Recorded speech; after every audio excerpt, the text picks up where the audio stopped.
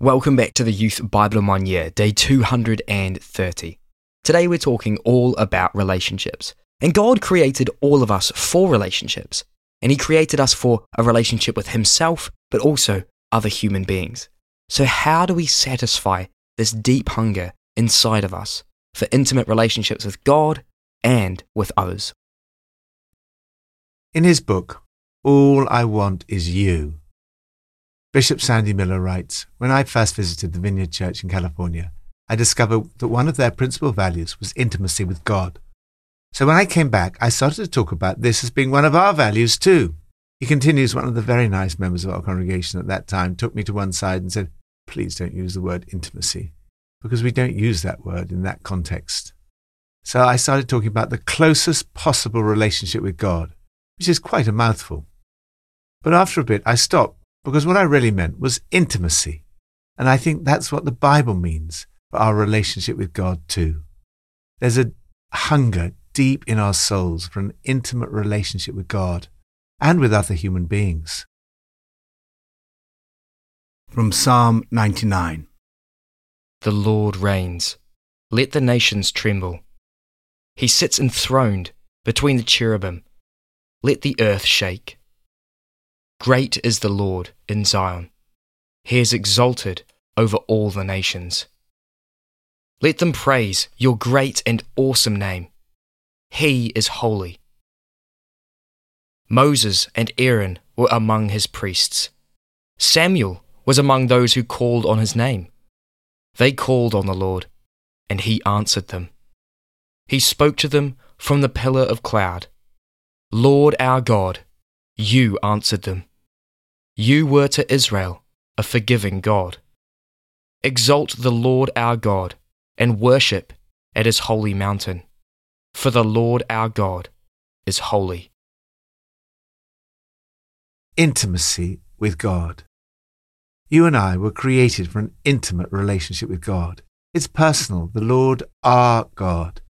Yet intimacy with God is not to be taken for granted. God is mighty, holy, and just. The Lord reigns. He sits enthroned between the cherubim. The cherubim are the symbol of God's holiness. God's throne is pictured between the two cherubim. This is the place from which God speaks. This psalm highlights the holiness of God. The word holy emphasizes the distance between God and human beings. God is not only mighty and holy, He's also just. He loves justice. The appropriate response is to worship at His footstool. Somehow, this gulf between God and us has been bridged. We know now that it is through Jesus and what He did for us by the cross and resurrection and the outpouring of the Holy Spirit. This psalm anticipates the intimacy with this God of power, holiness, and justice, made possible through Christ. God spoke to them. He spoke to Moses, Aaron, and Samuel. He spoke to individuals. He speaks to us individually. They prayed to God, and He answered them. Not only is He a God of justice, He's a God of mercy and forgiveness, a forgiving God. He is our God. His majesty is undiminished, but the last word is now given to intimacy. Lord, it's amazing that You are all-powerful, holy, and just. Yet You call me into an intimate, personal relationship with You.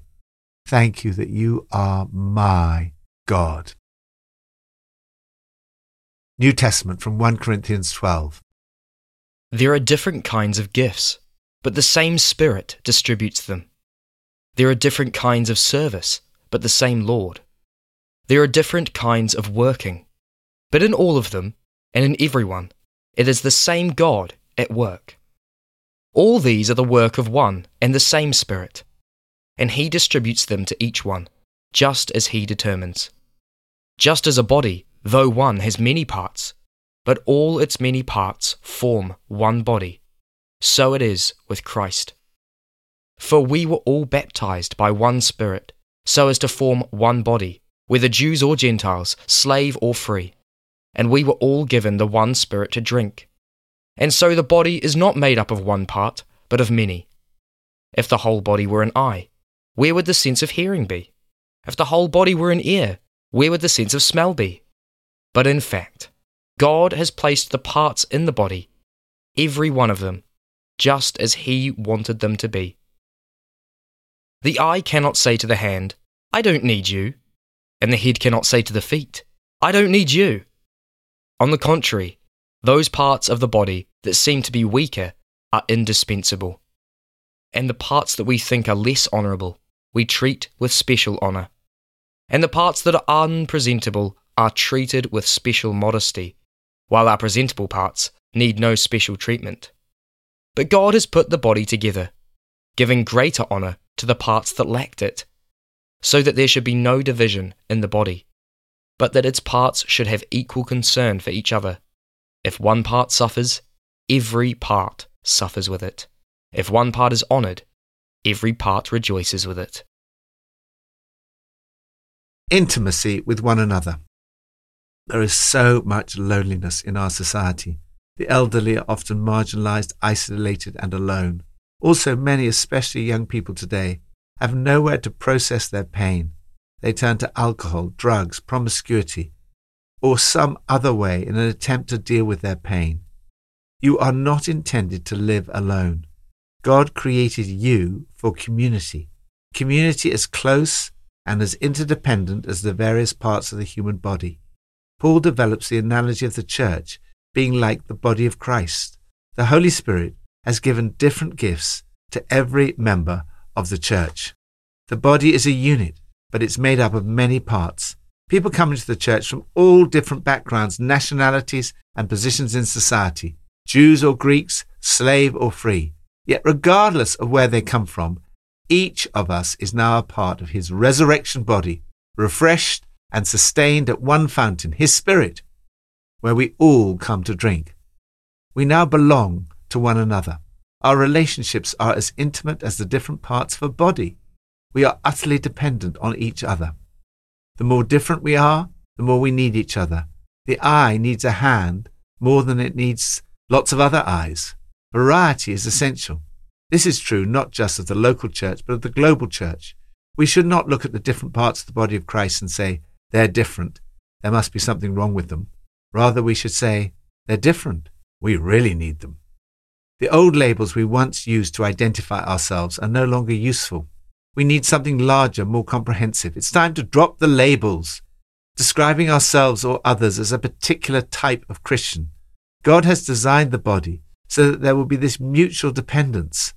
I also want you to think about how this keeps your significance from getting blown up into self-importance. For no matter how significant you are, it's only because of what you are part of. We particularly need the parts that seem to be weaker. Our internal organs seem to be weaker, in the sense of being more vulnerable. That's why they need protection. However, they're indispensable. Likewise, those parts of the body that are unpresentable are treated with special modesty. No one would suggest that these parts are not important. Indeed, they're vital. Because we need each other so much, there should be equal concern for each other. There should be such intimacy and love that if one part suffers, every part suffers with it. This is the community we need, where people can process their pain. It's also a place where people can share their joys. If one part is honoured, every part rejoices with it. As St. Augustine said, take away envy, and what I have is yours too. And if I banish envy, all you possess is mine. Lord, help us to demonstrate such a unity, love and intimacy with our brothers and sisters that makes Christ beautiful to the world. Old Testament from Song of Songs, chapters 1 to 4. Let him lead me to the banquet hall, and let his banner over me be love. My beloved is mine, and I am his. Intimacy in marriage. This book can be read on many different levels. It describes the joy and mutuality, beauty and power, agony and ecstasy of human sexual love. It speaks of marriage as it ought to be, the beautiful intimacy of marital love between man and woman.